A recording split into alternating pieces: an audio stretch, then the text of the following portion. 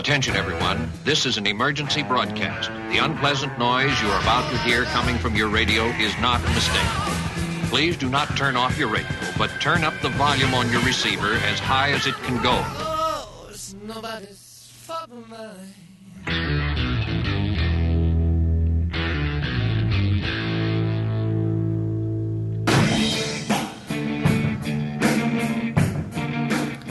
And like a phoenix rising from the ashes, ladies and gentlemen, it's Rock Out Led. This is Rock Out Loud's look at the works of Led Zeppelin. And I quote Jack Black, the greatest rock band of all time.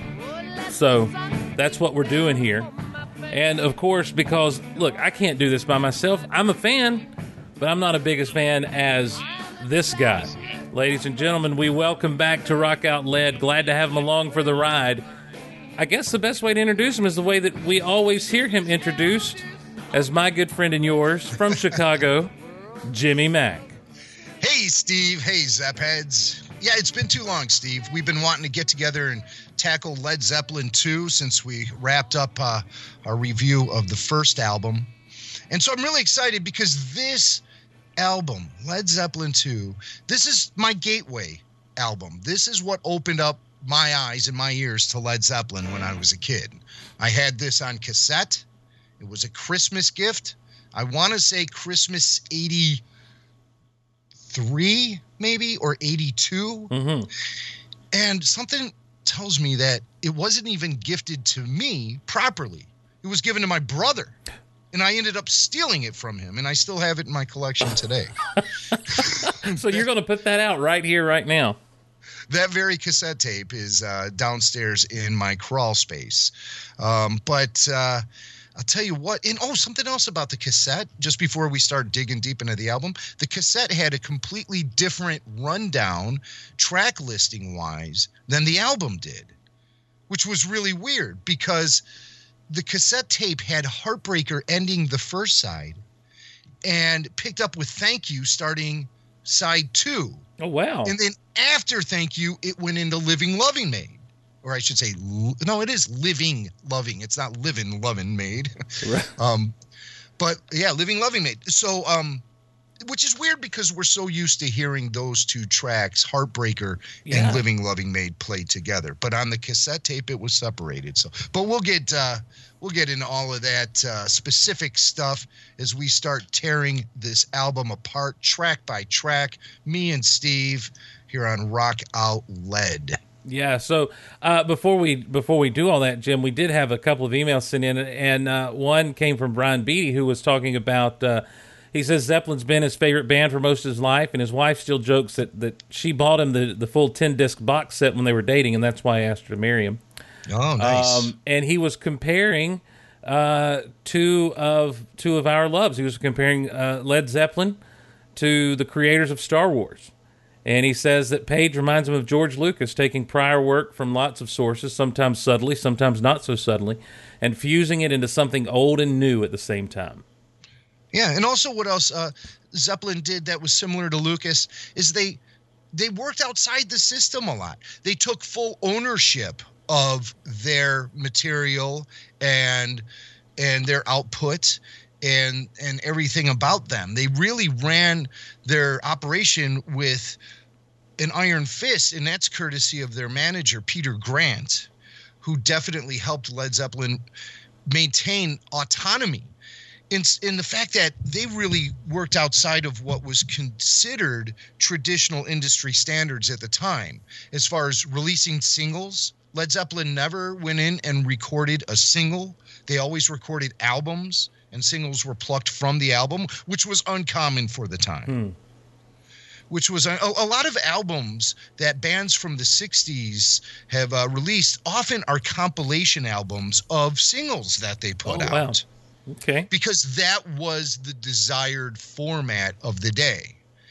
And album-oriented music really came into the forefront with the rise of FM radio in the States and things of that nature. But back in the 60s, you're still dealing with a public that primarily got their music from AM radio. And the way that the radio stations got the music was via the 45. And so that's what Led Zeppelin worked outside that and said, hey, listen, if you want to hear our music, we're not going to single anything out. We're putting it all on platter, and you have to spin it all and listen to it and enjoy it. And that's what I think really helped contribute to the fact that track by track, this group released classic after classic. There are very few, if any, tracks in Led Zeppelin's entire catalog that you can say is a filler or a throwaway. Mm-hmm. It's, some of the band members, they have different opinions of that. Sure. But when you go through all their studio albums, it's just one classic after another. And just about every album, you can pick any track off of any of those albums and you'll realize, oh my God, this is and has been for decades an FM radio standard. And this is all from a band that never released a single. Yeah, and what's really interesting is you really see that come. I mean, of course, we saw it on the first album, but even more so, I feel like here on Led Zeppelin II, where it seems like it's just one right after another, after another, after another, after another. That's just, and one of my favorite Zeppelin songs is on Led Zeppelin II. So, of course, I have a special place in my heart for this album. Oh my gosh, many of my favorite are on this album. There's no question about it. And something that adds a lot to the energy of Led Zeppelin II is the fact that it was all recorded on the road. Zeppelin was very aggressively touring the States and just all over they were in Europe. They must have done 4 to 7 concert tours in 1969 alone. I mean, isn't that ridiculous to think of? It's all just one long tour, but they get broken up into different things. Sure. And they would keep touring Europe. They would keep coming back to America. They were starting to really get a stranglehold on crowds in San Francisco, in LA, in New York, in Chicago, and especially in San Francisco when they began playing places like the Fillmore and those legendary auditoriums that were really the center or the focus of the rock music scene in the late 60s, San Francisco. And so Zeppelin was really starting to gain some ground and really starting to be heard by people. So a lot of energy in this album. And Jimmy Page's riffs. I think this is the most riff-heavy Led Zeppelin album, and the one where Jimmy Page really established what could be considered the signature Zeppelin style and sound. It's hard to pinpoint something like that because they're a band of such versatility and variety and diversity. They'll go off in any direction. But Led Zeppelin II really does something to establish the overall signature Zeppelin sound. And I think that's due to all these great riffs that Jimmy Page whipped up for this album. Agreed. And I'll tell you this, my mind was blown as I recognized what you were just saying. They were touring and recording at the same time. Led Zeppelin I was released in January of 1969, and this album released in October of 1969. So less than a year later, they've got a full album out that they've recorded in the midst of touring, in the midst of that lifestyle. They're bouncing back and forth. They're recording in the U.S. and in the U.K. and then it'd be a year later that 3 would come out. This is not modern day record releases. Nowadays someone releases an album and it may be 3 years. Oh yeah. Before we hear anything new from them again. And right. This is a completely different. It seems like a completely different work ethic, a completely different style of doing things. 12 times platinum. This thing has gone since as of 1999. So wow. Yeah, I mean it was a lot of hard work was required back then because they didn't have all the avenues to promote themselves that music does now. There were no music videos. Like I said, FM radio was barely a blip on the map. Okay, so these guys had to keep releasing stuff. They had to keep product on the shelves, fresh product, and they had to keep hitting the road because that's the way people heard their music, was by actually going to the shows. You know, a lot of people would walk into rock shows in the 60s and they wouldn't really be entirely sure what they were going to get. You know, people weren't walking around with iPods and all their favorite music on there, you know, and iTunes Genius or whatever that is. People were, you know, hearing things on the radio. They were getting turned on to albums by friends, and they were going to concerts. That's how the industry worked back then. And, you know, it's also interesting to think about, like, the record companies would have relationships with DJs across the country. Oh yeah, where they would you know, give them special favors or whatever the case may be to make sure this record gets in rotation, you know, to make sure they're spinning this flat track of Black Wax, and you had DJs that became, especially in some of your bigger markets, as big as celebrities as people you'd see on the TV screen or on the movie screen. Yeah, and they would get credit historically for being the guy who broke this band on the radio. You know, this is the guy who introduced the world to this band. You know, I mean, a lot of DJs, I even know some guys here in Chicago who can, you know, they stake their claim on being the DJs who introduced the world to bands like Styx. Is a good example. They're an Illinois band, and Cheap Trick. There's another band. You know, they're over at WLS, that AM radio station had a lot to do with those artists breaking through and becoming rock and roll Hall of Famers, you know, building up huge careers where they became known internationally. So, yeah, the DJs did have a lot to do with that. And a lot of times they would get these record albums from the labels, and, you know, a representative from the label would come by, and they'd go into the office for a while, and, you know, behind closed doors, you hear a lot of laughs and stuff. And then the guy from the record company would split, leaving the program director sitting there with a stack of albums. And then they go to pull an album out, and what's this? Oh, a little packet of powder here. I don't know what this is. Yeah, but I mean, that's just, yeah, there were laws passed because so many record companies were actually buying off DJs, you know, with cold hard cash. So Congress had to pass legislation against what's known as payola, the Payola Act, which basically makes that sort of practice illegal, and it should be. But like I said, there were other ways of winning the DJ's favors, you know, paging Dr. Johnny Fever. But did you ever watch WKRP in Cincinnati? Yeah. Now, see, that's a TV show that actually has, I mean, just a gigantic grasp of the reality of the situation of what goes on at radio stations. But let's get back to Zeppelin. Sure. And let's tear apart Zeppelin II track by track. Well, we had one other emailer with a question for you, Jim. Oh, I'm sorry. No, We're that's still okay. in listener feedback. That's okay. Yeah, we had one other. Did we answer that question? Well, yeah. He was just impressed. He was talking about the connections that he made between Page and Lucas, and we just went off on a tangent. Oh, did we ever? Yeah. But he's right, though. Yes. Jimmy Page, he was very hands-on, like George Lucas was very hands-on with the post-production process. Jimmy Page produced the albums of Led Zeppelin. He mixed them down in the studio.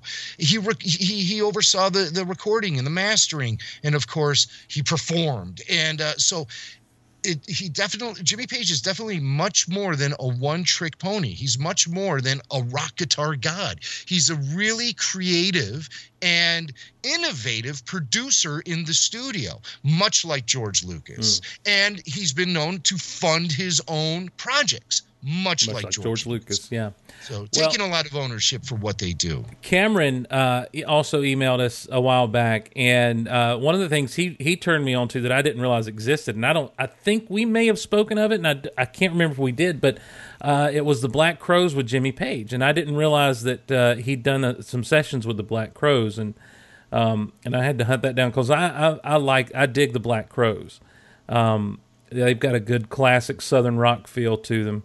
A little dirty, you know, and I always like them. But his question was about John Bonham getting the bass drum rhythm on Good Times, Bad Times from Carmine Appice. And he said I guess I'm pronouncing Carmine's last name right. His last name, okay. There are two drummers. Apice. Well, there's two drummers from the family, Vinny and Carmine. Right. Carmine is probably best known for his work with Vanilla Fudge. Vinny for his work with Black Sabbath and Dio and Ozzy. But it's funny, they're brothers, but they both pronounce their last names differently. Carmine Appice. Appice, okay. And no, I'm sorry, Carmine Appice. That's how Carmine says his last name. And then Vinny pronounces it Appice. Okay, yeah. So I've always gone with Appice because I grew up a Black Sabbath and Dio fan, and that's how I was really introduced to the brothers. Sure.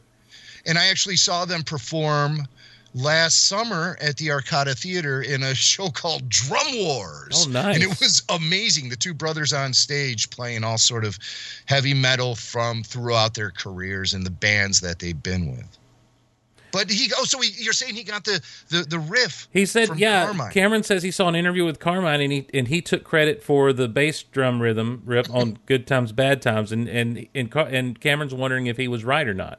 If you've ever heard this before, this is one I've not heard before, and it would mean something if that came from John Bonham or even from Jason Bonham.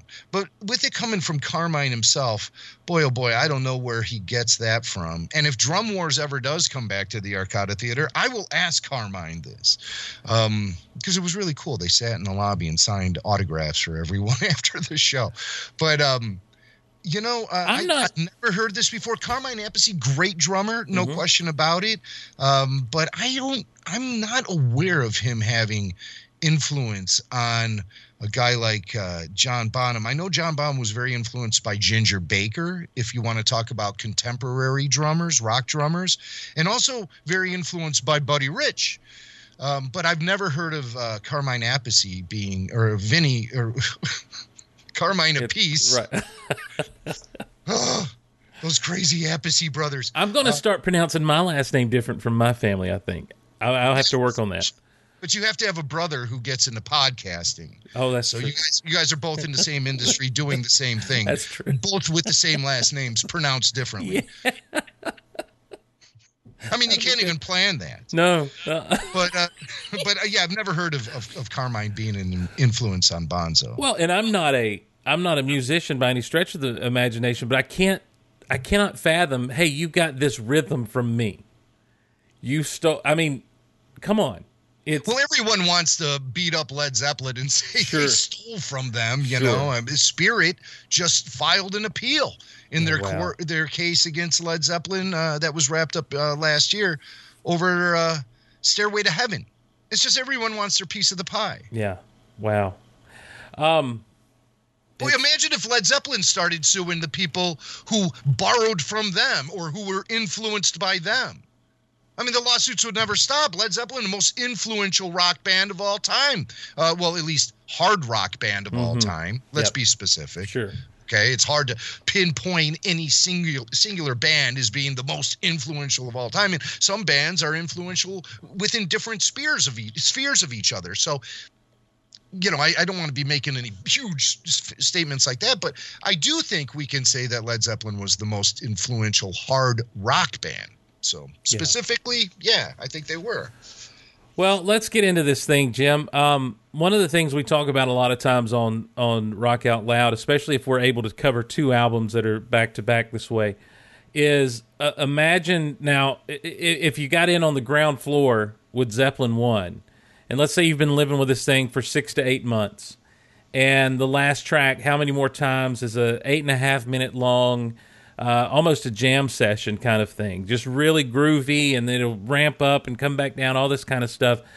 And that was for 8 months, 6 to 8 months, you've been living with that, and then you walk into your record shop, and there's another one. You're like, hey, I dig this band. They're sounding great. I got to grab this thing, and you drop the needle, and you start out with this track. A whole lot of love that I think works as a great first track. Let's listen to a little bit of it.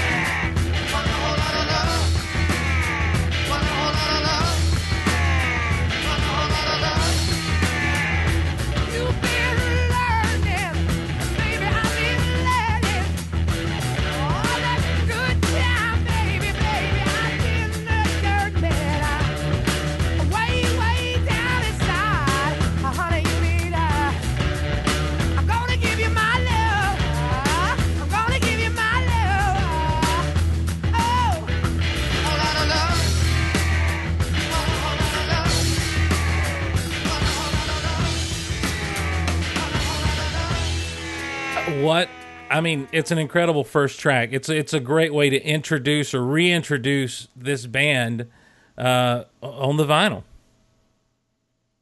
Yeah, and it's really easy to sort of chart their progression as a cohesive unit and as a band who's had time to work out their material. Let's face it, Led Zeppelin I was sort of it was very much like a Cream album in many ways, in my opinion, where it served up heavy, hard blues, okay? But you have Plant, especially in a song like How Many More Times, which you mentioned was the final track to Led Zeppelin I. You hear Plant doing a lot of the stuff that would become really his trademark, the wail, the improvised screaming, and really sexed up sound. And you hear that coming more to the forefront on Led Zeppelin II, and especially with Whole Lotta Love. Whole Lotta Love just blasts out of the speakers. It's a better sounding track than anything I think we hear on Led Zeppelin I, because Page had more time in the studio to perfect the sound and to employ more of his creative production techniques. In the song, you hear things like reverse echo. You hear that complete middle section that's complete cacophony, and he's using a theremin. And, I mean, music audiences were used to hearing the theremin used the way the Beach Boys would employ it into a song where it was a little more melodic. And that's that high whistle sound you hear Jimmy Page do. And it's the way the theremin works is you have this electronic field between antenna, and when you move your hand through the field on the antenna and amplify it creates all these high-pitched squeals and screeches. You can really hear it on a song like Good Vibrations by the Beach Boys and songs like that. But Page used it in a far more abstract way. Yes. Just very avant-garde in his approach, and which is kind of psychedelic in a way. It's a post-psychedelic way to implement sound into a song. It's like this is what was left over from the hippie generation of the 60s. But it's now also you have Led Zeppelin. Yeah, okay, well, deal with it. It's almost like, this is what's left over from the hippie generation, and we're going to chew it up and spit it out. Right. We're going to feed it to a bulldog. Yeah. And so it's really just so creative. Yes. And something, and of course Bonham, his drum playing throughout the song is just completely off the hook. The way that John Paul Jones's bass lines follow along with Page's riffs just really adds all that thick bottom to it, and thus you're hearing a whole new form of rock and roll being created through this amalgam of musical styles and approaches and experimentation. It all just makes Whole Lotta Love what it is. Of course, Whole Lotta Love is an old blues song by Willie Dixon, which was recorded by Muddy Waters. You Need Love. And it's just reworked to be a Whole Lot of Love. Mm-hmm. As a matter of fact, one time at the Chicago Blues Fest when I was a kid, I was like a teenager or something, I had the opportunity to meet Willie Dixon's wife. And I was chatting her up, and then, just asking her all these questions about Willie and his music. And she just was talking and then stopped and looked at me for a second, kind of gave me the up and down. And she goes, "You're a Led Zeppelin fan, aren't you?" I'm like, well, yeah. Led Zeppelin introduced me to Willie Dixon. So I'll just never forget that sudden stop in conversation. I'm like, oh my God, I've been outed. It's like that episode of Big Bang Theory where Sheldon ambushes James Earl Jones at his favorite sushi restaurant. And James is like, "Let me guess, you like Star Wars." And Sheldon just nods. He said, "Let me tell you something. I like Star Wars too. Sit down." Let's chew the fat. But it's that's what it felt like.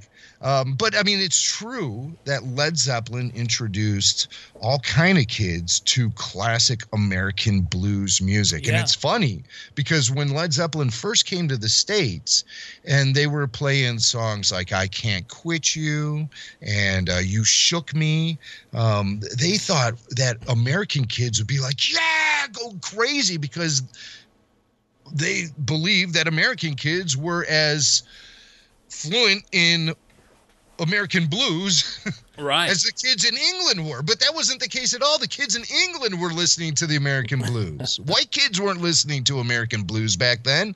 Well, unless they were extremely, cool. Right. But, I mean, it had to start somewhere. And bands like the Stones and Zeppelin and other bands, the Yardbirds. There's another band that dipped into American blues. Cream. They really turned kids like me onto the great American blues masters. I would have never sought out Muddy Waters if it wasn't for the Rolling Stones. I would have never sought out Willie Dixon and Buddy Guy, for that matter, if it wasn't for Led Zeppelin.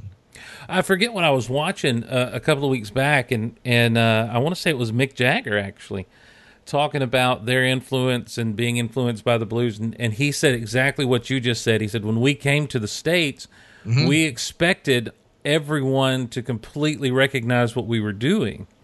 And he's like, we didn't realize that the blues weren't as big in the States as they were where we were, over in Britain. And it was a revelation for them to get over here and find out that, like you say, most kids, unless they were just really super cool, weren't into the blues. They just weren't into it. And it's no different today. It really is no different today. I'm grateful that I live in an area where the blues does thrive in Chicago. There's a great music scene, and any given night I can go out and see blues local guys to legends, and Buddy Guy is one of them. And I actually did talk to him once about bands like Zeppelin turning American kids onto his music, blues music. So maybe next time for our second part of the Led Zepp 2 conversation, maybe we could play that interview where I talk to, Buddy Guy, blues legend. Yes, sir. And we have this very discussion about how the Brits turn American kids onto American blues. Of all things. The other thing I just want to say about the song is it's deceptively complex. Like, it sounds very simple because it's just a very driving chunk. But as you laid out, it's so full. Even before you get to that cacophony there in the middle, that break in the middle, it's just so full the way that they're using every single instrument to the fullest on the mix, and then you throw in Plant's vocals, and it's just this thing that, like, even sitting here listening to it, having heard it a million times, I'm still just sitting here bobbing my head like, yes, this is rock and roll. This is what it's all amazing. about. It has remained so fresh to this day. You can put it on and it just sounds so good. Yes. And relevant and crisp. And I just love how they come out of the Mayhem section into Jimmy Page's guitar solo there, where he's just stabbing, doing these quick flurries between the boom, boom. It's almost like waking up from a nightmare to an air raid siren. Yes, yeah. Oh, it's beautiful guitar. And then work the main too. riff takes us out Yes. with Plant improvising, totally sexed up and charged up, and just wailing, and the whole band is making a statement with that song. Yeah, they're making a statement. And of course, FM radio ate it up and loved it and made it iconic. And it is a great way to open up the album. Oddly, or maybe not so much, but Zeppelin became very fond of wrapping up their shows with Whole Lotta Love. And it would extend into a long blues medley that could go off in any direction. It was largely improvised. That's something that Zeppelin did really well in concerts, is the improvisation that they would do within the tracks themselves. Now, granted, a lot of times if you look at their set lists from tour to tour, you'll notice that there's a lot of similarities night after night after night. You see the same set list, but it's what happens within the songs themselves is what made Led Zeppelin a truly amazing live act, and very versatile, and always mixing it up live. And it's through the improvisation where Jimmy Page comes up with a lot of these riffs that you hear on Led Zeppelin II. When they would perform Dazed and Confused live, it could go off to be a 40-minute long jam, and Page and Jones would just be improvising licks and riffs and solos and working back and forth with each other, and Bonzo, and so it would turn into a thing where they would say after the show, "Hey man, I really dug that part where we did this in the middle of the song," and then they would just that would become a song itself. Yes. So it was all just like all happening for the band at this time. Everything was evolving and very quickly too, I might add. Things were happening, like you said, the album release schedule was happening fast and furious. They were out on tour playing every night and coming up with new material constantly. So while on the road, then they would dip into the studio wherever they were. I mean, they could be in some great places on the Sunset Strip or in some total dumps in Vancouver. It didn't matter. It was they were playing every night. They were creating and recording, and you hear it all come together in Zeppelin II. It's worth mentioning that, and I did some research, so look at me, that Atlantic Records went against their wishes, and they actually released Whole Lotta Love as a 45 single, but it became a hit for the guys. It reached number 4. Have you ever heard the single? It's missing the entire middle section. Oh, yeah?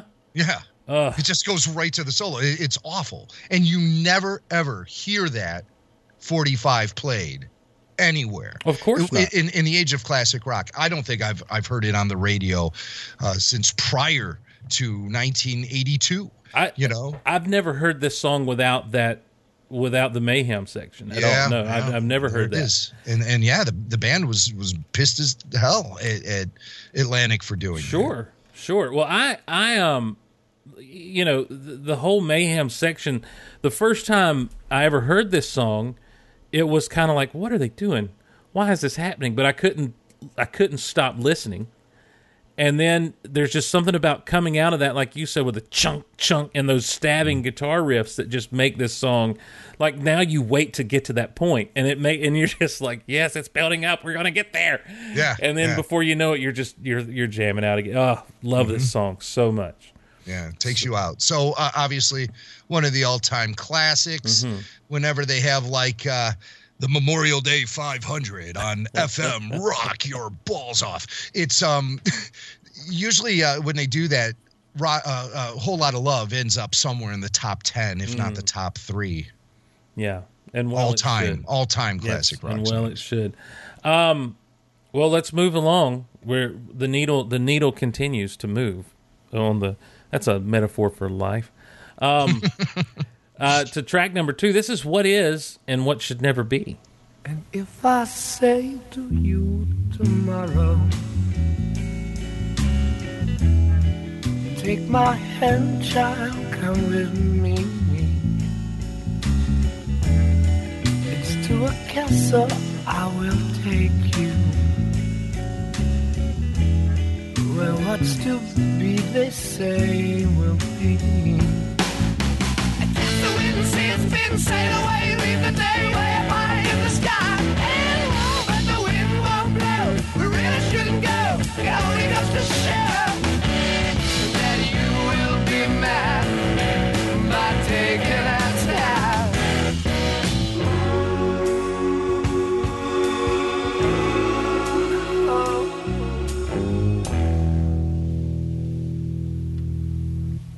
And if you say to me tomorrow, oh, what fun it all would be, then what's to stop us? I love the groove of this song, Jim, so much. I love the groove of this song and those verses, and then just the in your face, breaking out, rock and roll, just jamming right up in your grill, as the young kids say. It's really a song that characterizes Led Zeppelin. It's heavy yet light. It's the Led Zeppelin. Yes. Wow. Yeah. It goes from those moments where, it's just nice and soft, and Robert's really just sort of a little crooning going on. Jimmy's playing a lazy guitar, strumming, and then all of a sudden, oh, I forgot Bonzo's in the room. That's and then right. bam, ba-da-da, and then you get heavy again. So we go from light to heavy, and it happens in the wink of an eyelid. So, definitely a song that characterizes Led Zeppelin, even down to their name. Well, and the bass line throughout that just light moments, I love John Paul Jones's bass playing. He makes that thing talk so much, and there's several other places on this album where it happens that John Paul Jones is the reason I listen for bass in rock and roll songs these days, because just the way he would make it talk and add so much, it's an amazing thing it's the groove. I love the groove to what he does in this song.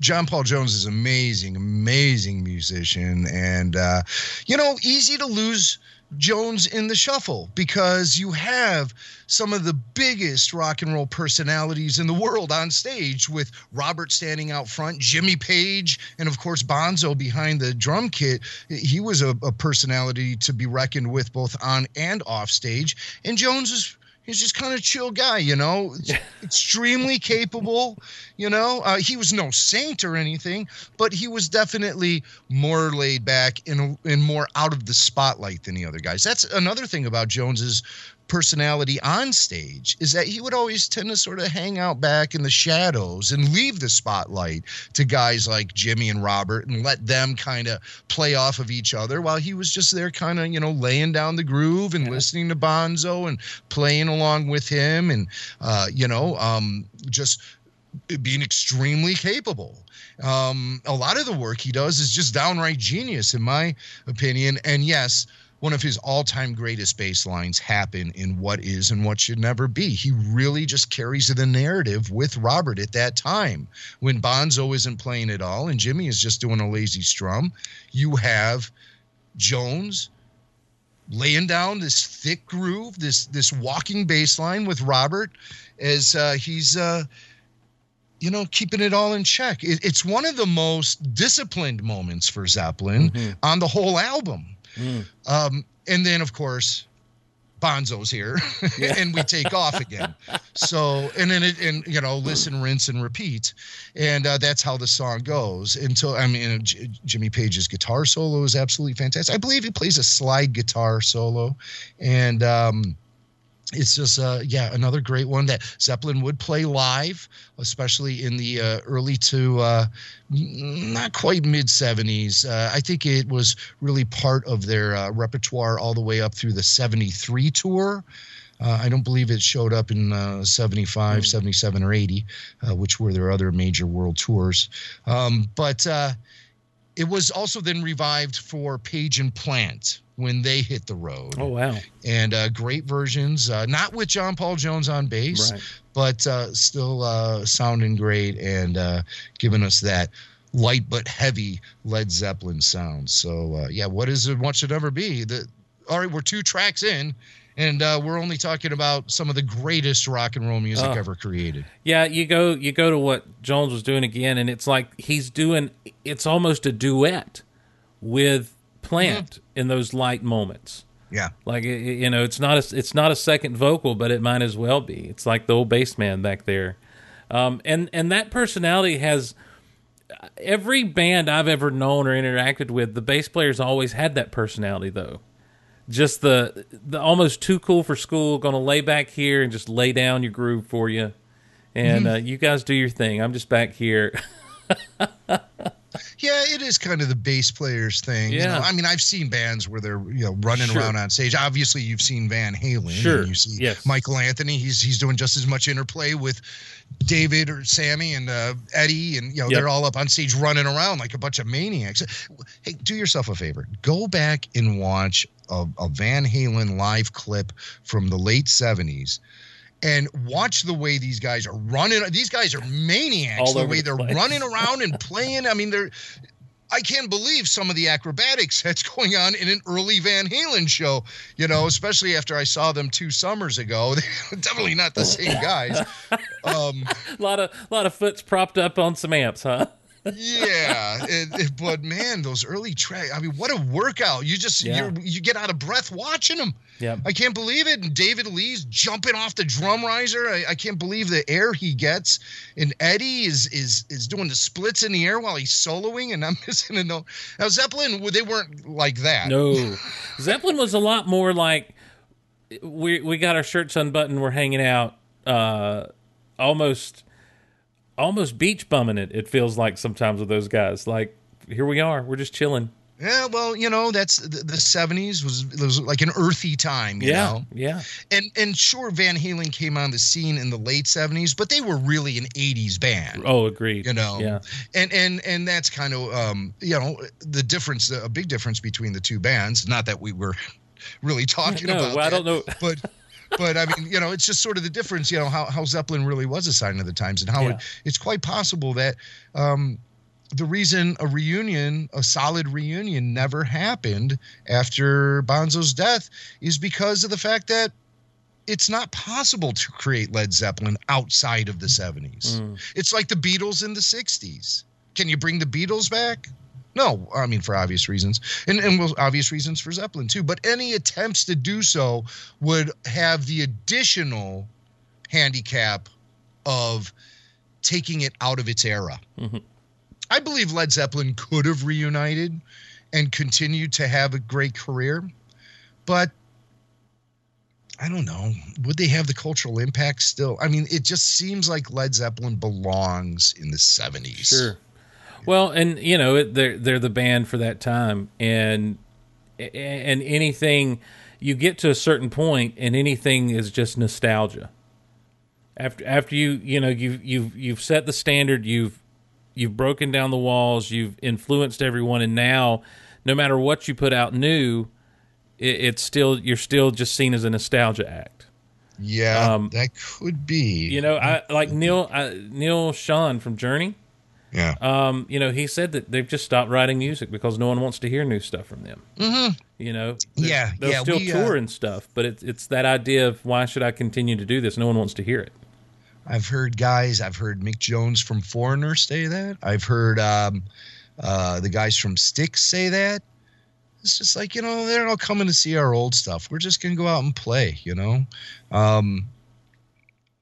think that's good. But I think as an artist, you always need to keep moving forward and keep creating. So I'm sure individually, guys like Neil Schon continue to create and compose and try to break, barriers and stuff as far as experimenting. But when he's in a band like Journey, he knows what his job is, and that's give the people what they want. Yep. And so some bands, they try to avoid that at all costs because they think, oh, well, we're washed up now. Right. Right. And I really think that that's had Zeppelin continued on, or gotten back together, it might have been that situation for them. Mm-hmm. And it doesn't negate what had been done before, but I can see the frustration in that. It's the it's the Harrison Ford's a grump about Han Solo until he gets to kill him off in The Force Awakens syndrome. Yeah. So so that's what is and what should never be. Interesting conversation coming off of that. Some tangents, okay. That's fine. But we're talking about what is and what never should be, and what should never be. Rolling right into a song that sounds like, if you just look at the title, if I gave you 3 different titles and said, which of these comes from Sesame Street, you might say the Lemon Song. Until you listen to it. That's right. Here we go.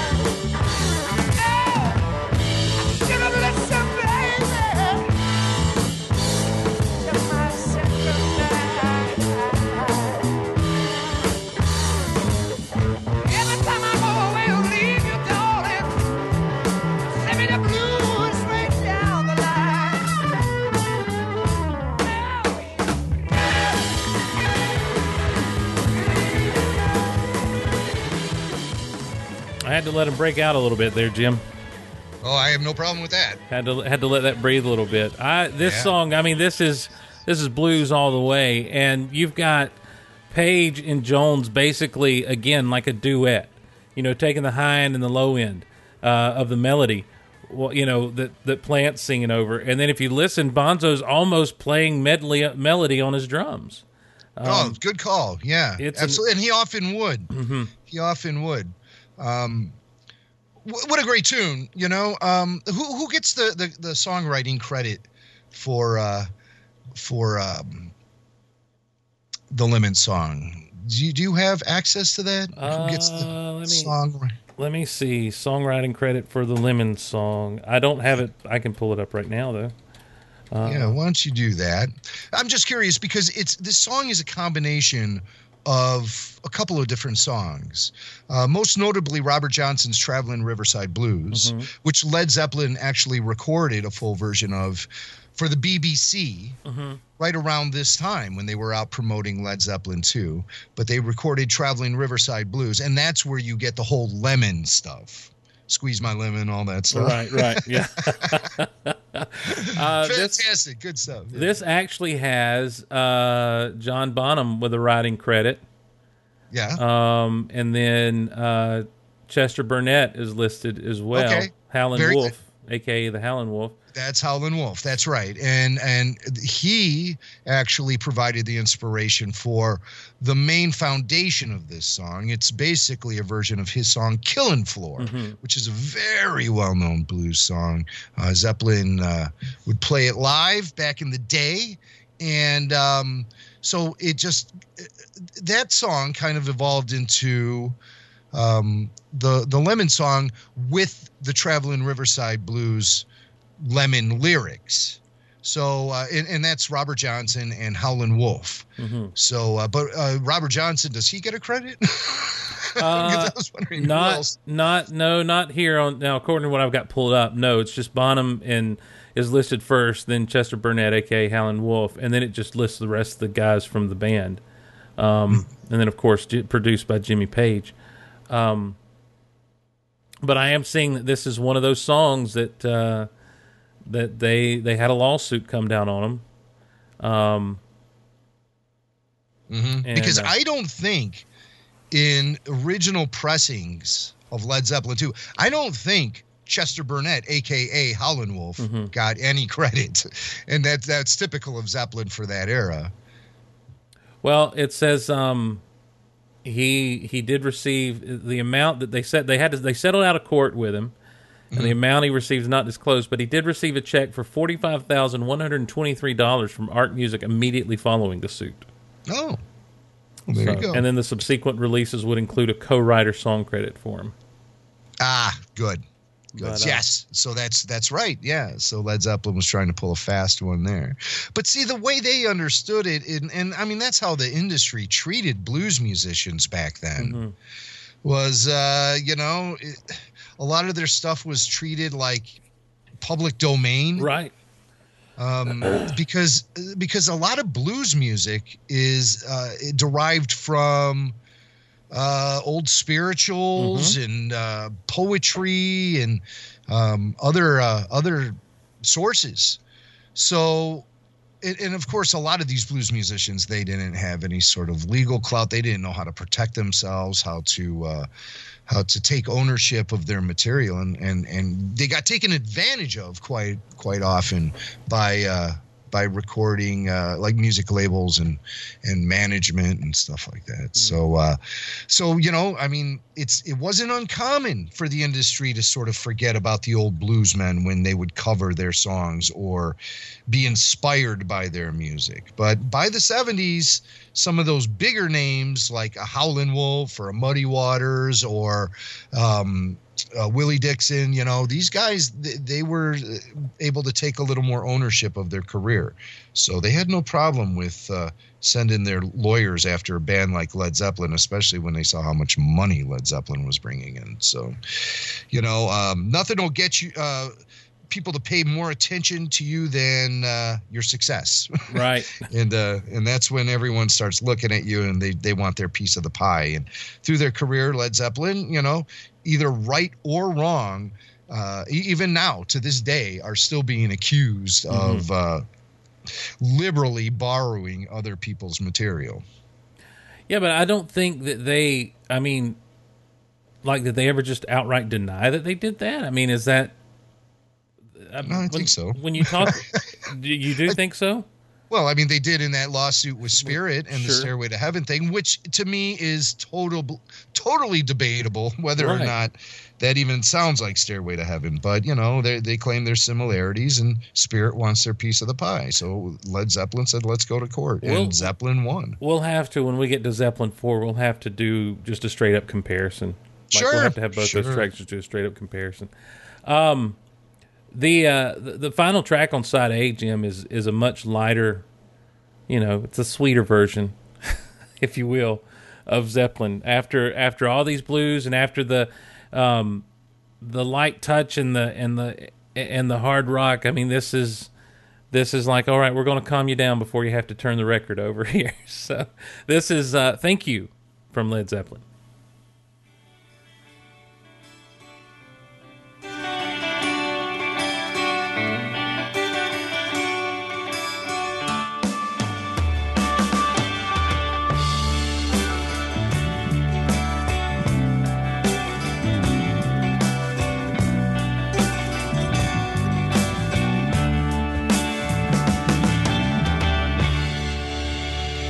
The sun refused to shine, I would still be loving you. When mountains crumble to the sea, there will still be you and me.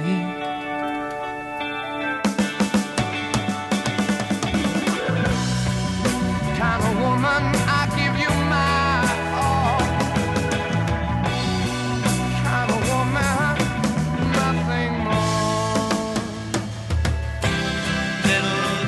of rain, whisper of the pain, tears of love lost in the days gone by.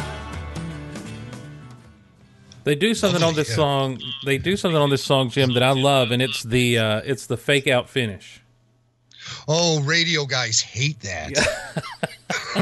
Radio guys hate that. And whenever I hear this on the radio, I always expect for the DJ to dump out of it when they hear that fade. If they're not, you can always tell if they're experienced or not, If it's the first day on the job or if they've been there for a while, if they let Thank You return for that final. Yes, yeah. I have a confession to make about this song. I know you're familiar with Encomium that was released in the mid-'90s. Yes, all cover versions. All cover versions of these songs. The first band I ever heard do this song was not Led Zeppelin. It was Duran Duran. Whoa! Yeah, I did not get into Zeppelin until late in my high school career, and this came out just prior to me getting into Zeppelin, and it was Encomium was kind of my gateway to the band. Them and My Boss at Dairy Queen. That album and My Boss. Dairy Queen, you know what? There was a poll out not too long ago that Led Zeppelin is the band most preferred by Dairy Queen employees. Yeah. Well, it was true. It was true back in the 90s at least. And no, one of my bosses, he was a huge Zepp head and just started handing me mixtapes and CDs to borrow and everything. Like, you got to check this out. You got to check this out. And but my entrance, my gateway was Encomium. Because Hootie and the Blowfish had a track on there, and hey, what can I do? And I was like, well, I like Hootie all right now, and and so from there it was on. But yeah, I'm embarrassed to say that my first exposure to this song was Duran Duran. Wow. Yeah. Amazing. Yes. Amazing. I don't even think I had ever even heard of Duran Duran, but no, I know Duran. I know Hungry Like a Wolf. I know Wolf. that band. And it's a band that's light years away from what Led Zeppelin is. But that's Yes. really interesting. That is really interesting that was your introduction, because this album itself is my gateway into Led Zeppelin. I remember, like I said, I remember listening to it as a kid. My parents had an old pool table down in the basement, and I would walk around listening to this, shooting pool and playing the pool cue like it was a guitar, like I was Jimmy Page. And playing left-handed, too, which was totally incorrect. I didn't know. I've since fixed that. So now whenever I air guitar, I do right-handed. I try to play real guitar. As a matter of fact, I do. This is one album I can pretty much play all the way through. Oh, nice. Not solos and stuff. A little bit, but, do you have a Hammond organ set up for this song? We have an organ. It's not a Hammond, though. But it was actually when they would take this song out on the road, John Paul Jones would play a Mellotron keyboard on this. And a Mellotron is something that would require actual analog tape loops playing back within its structure. So you would hit the key and it would play a tape. Oh, okay. That's how it worked. So it was really easy. The Mellotron would fall out of tune a lot and stuff. And I've heard recordings from this era, underground recordings of live Led Zeppelin performing Thank You, where you can clearly hear that Mellotron is out of tune. But most of the time it sounded perfect, and it really would develop into quite a rocking jam when you would catch it live in the late 60s, early 70s. I'd like to recommend, if you can ever find it, it's one of the most famous Led Zeppelin bootleg albums out there. It's called Led Zeppelin Live from Blueberry Hill. And it's a show from L.A. I believe the show is from 1970. And the thank you on that, it's epic. It's absolutely epic, and it has an amazing guitar solo in it, and the Mellotron is in tune, and it's just a great CD. So that's Led Zeppelin Live at Blueberry Hill. They call it Live at Blueberry Hill because it's the only time, I believe, Led Zeppelin ever performed the song Blueberry Hill, the old 50s rocker. They performed it from start to finish in this concert, and they did a lot of other interesting things in this concert, too. So if you are ever searching out good Led Zeppelin boot, you could probably find it on YouTube. I'm surprised at how much underground Led Zeppelin is available on YouTube. So Live from Blueberry Hill. Check it out for the version of Thank You. I believe it was the first song Robert actually wrote lyrics for Led Zeppelin. Oh, yeah. I can't remember that 100% sure or not. And yeah, it's again another example of the light but heavy, and the guitar, the actual rhythm for this is very similar to that song. What's that song? It's by. I'm having a brain fart, so forget that. If I think of it, I'll bring it up later.